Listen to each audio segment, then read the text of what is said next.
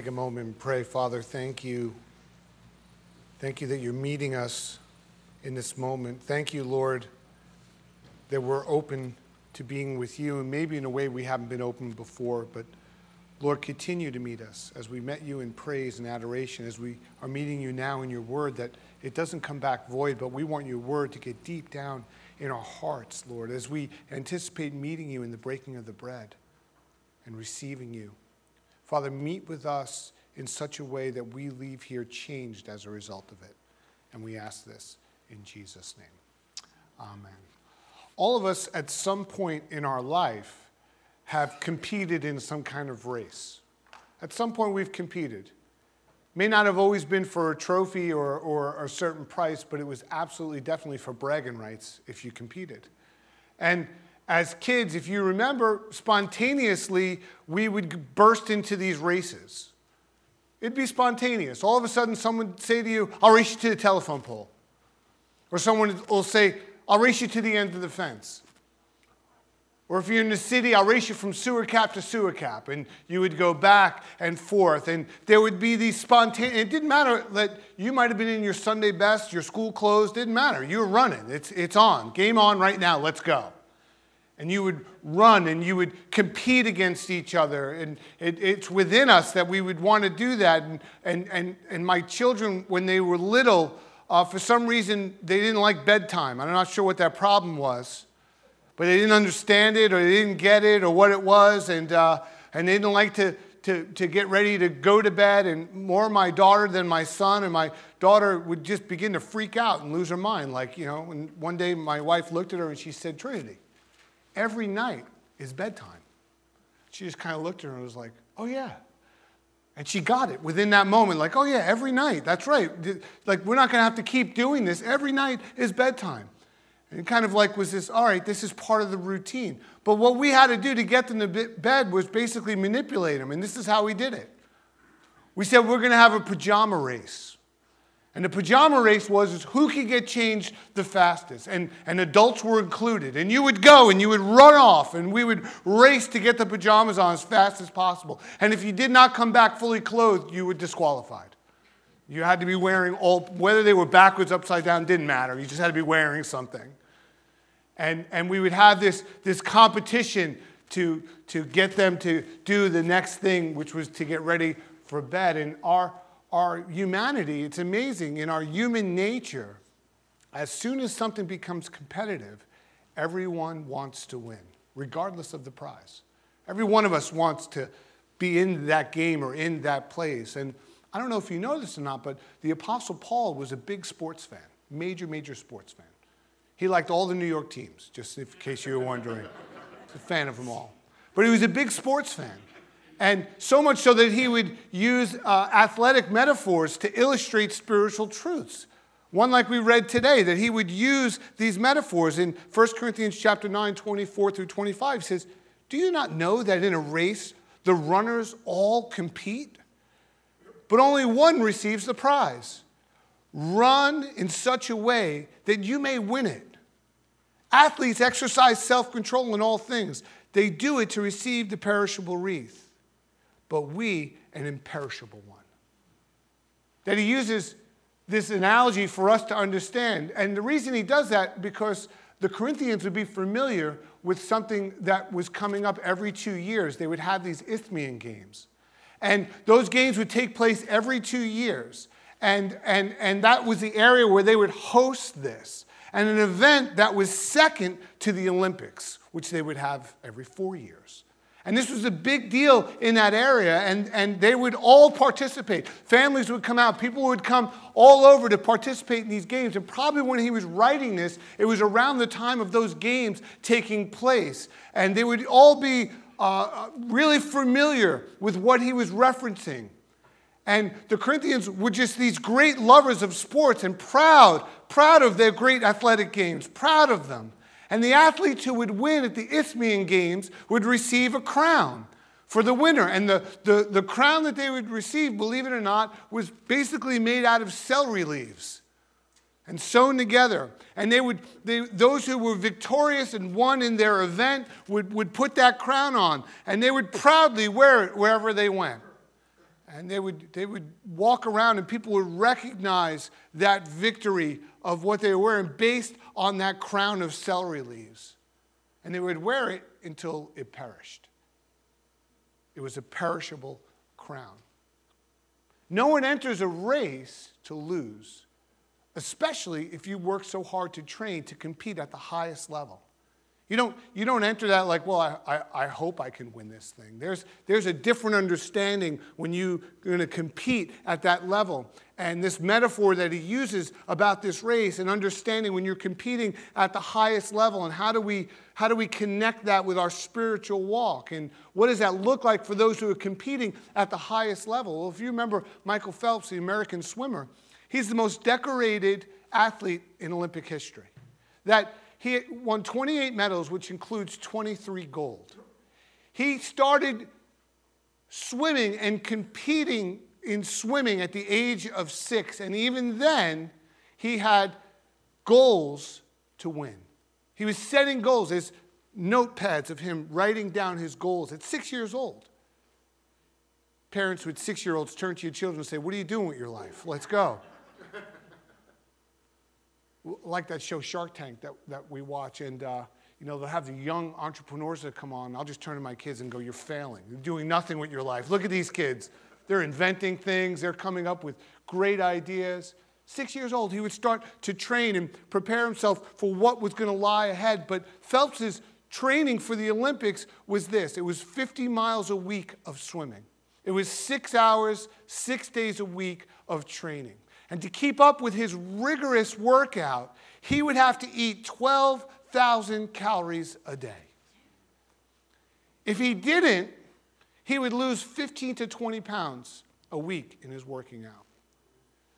Now that's a machine. I don't know what you call that, but that was the intensity. That was the understanding. And Paul says to us that run in such a way that you may win. Phelps trained in such a way that he may win. And we're called to run in such a way that we may win. And that athletes exercise self-control. That self-control has something to do with running that race to win, and how important it is that we know that. Now here's self-control. I'll let you in on a little secret. You know what self-control is? It's control of oneself.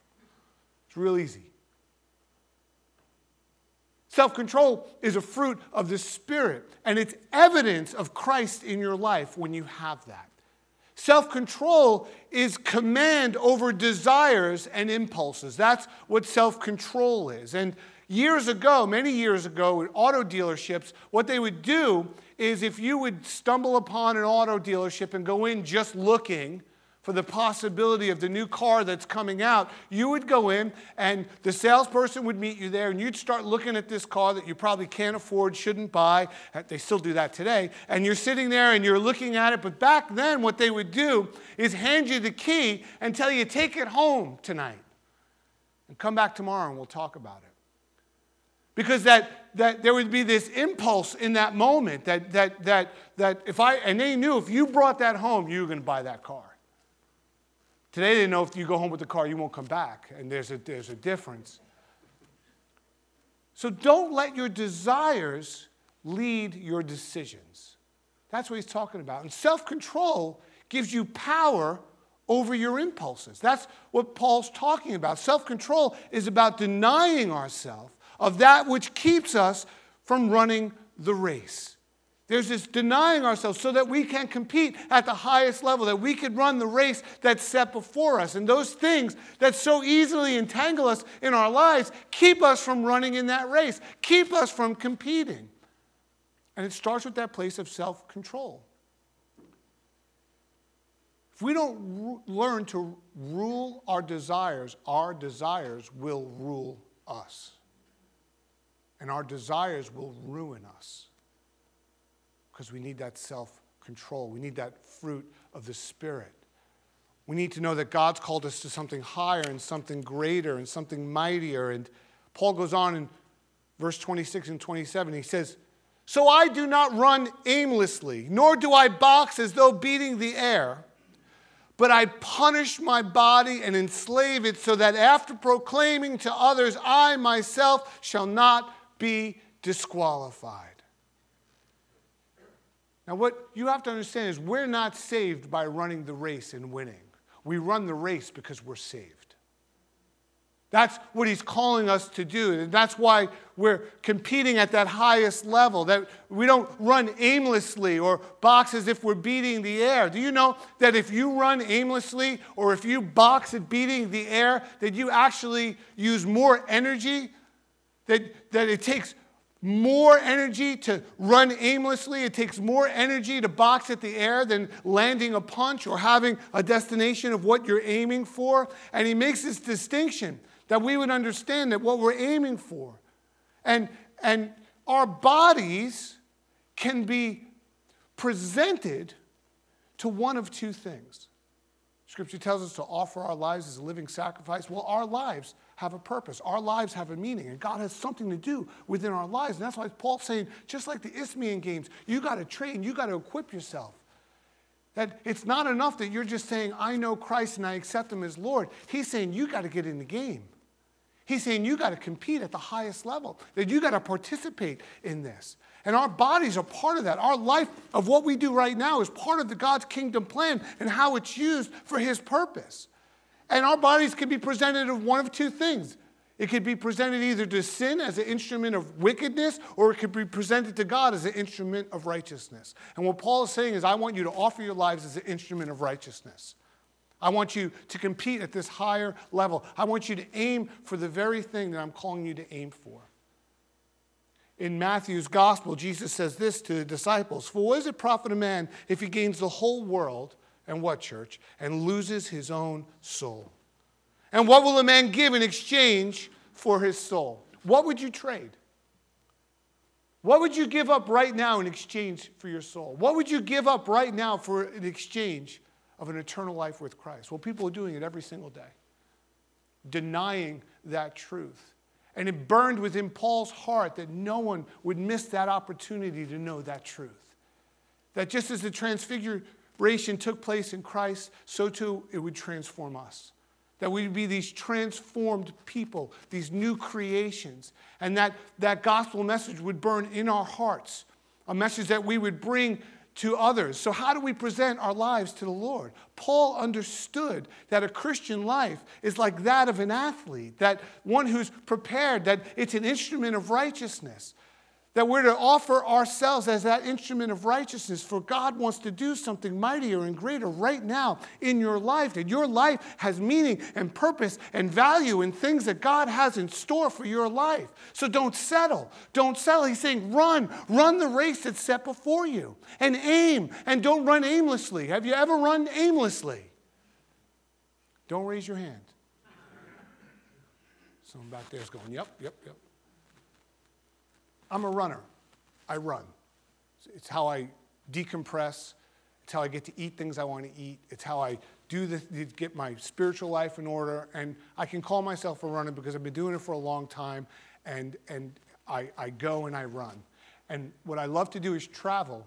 And when I travel, I run in new places. I love running outside. Doesn't matter the weather, doesn't matter anything, because there's new experiences that take place. But I've never once opened a door or went to somewhere I didn't know and began running aimlessly. I've never began to just head to some direction and go, hope I find my way back. For me, it's easy. The goal, even if I don't know fully where that would land or I can't see the end of that destination, what I know is it depends on how far I'm going to go. Pretty much common sense. If I'm going to run 4 miles, I got to run the 2, turn around and run back. 2.5, 3, whatever that distance was, I'd set it before me, and I would turn around and come back, but it was never aimlessly. And as Christians, we're not to live our lives aimlessly, that you have to aim at that greater prize and understand that. And our aim will take self-control. See, the goal of a Christian life is to glorify the Lord. That's the goal. That your life transformed will bring glory to the Father. And that we're glorifying him. And how do we glorify him? By winning those who are lost and by equipping those who are brothers and sisters in the Lord. That's how we glorify God. So easy. My life brings him glory, and then I win those around me with that truth of the gospel, And I share that gospel message by loving them and having mercy and grace that's shown to me and having mercy and grace on them. And then for my brothers and sisters, that we lock arms and that we run this race together, that we're not alone. That the Lord says this, that I didn't call you to be spectators. I called you to be participators.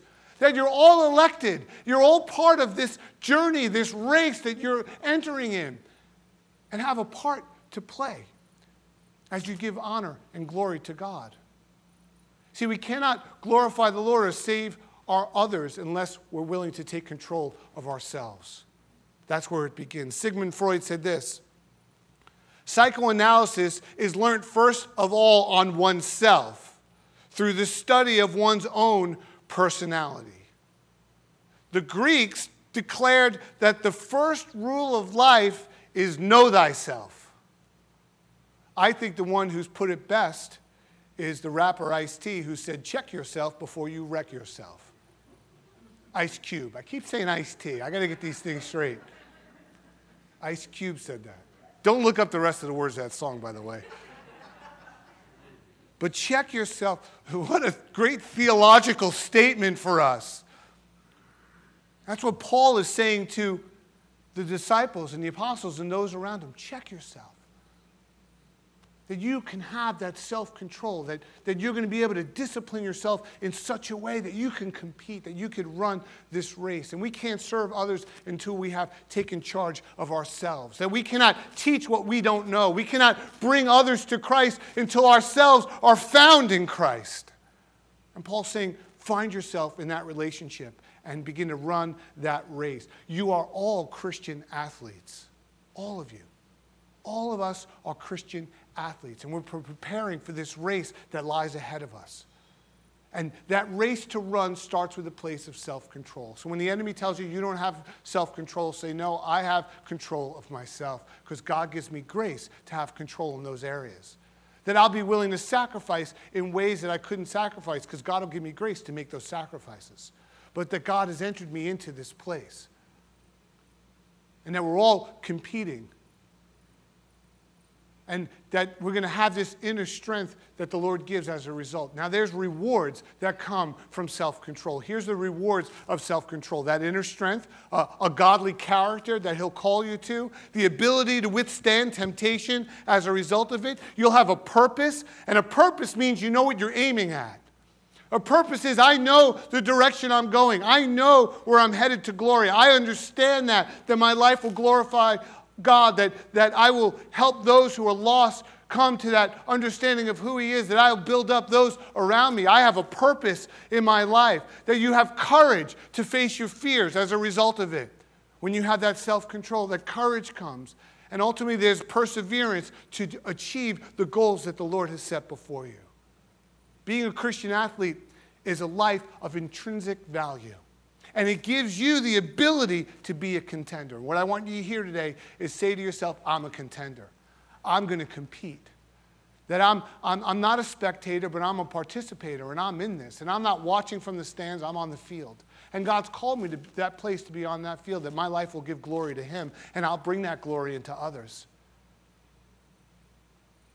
That He sees me as this one who's valued with incredible value. Do you know how much He values you? He values so much He died for you. That's a lot of value.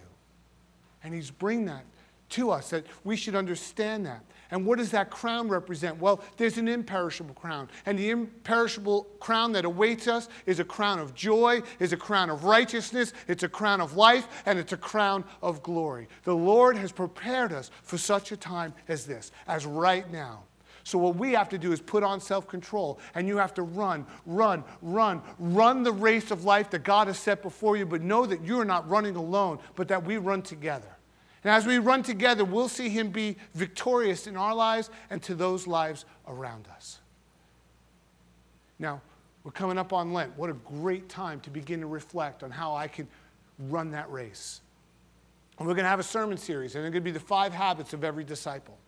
And what I'm going to encourage you is during Lent that you'll begin to look at these different ways or habits that you could begin to put more of in your life with that self-control so that we can prepare ourselves for God's greater purpose and plans. Amen? Let's pray.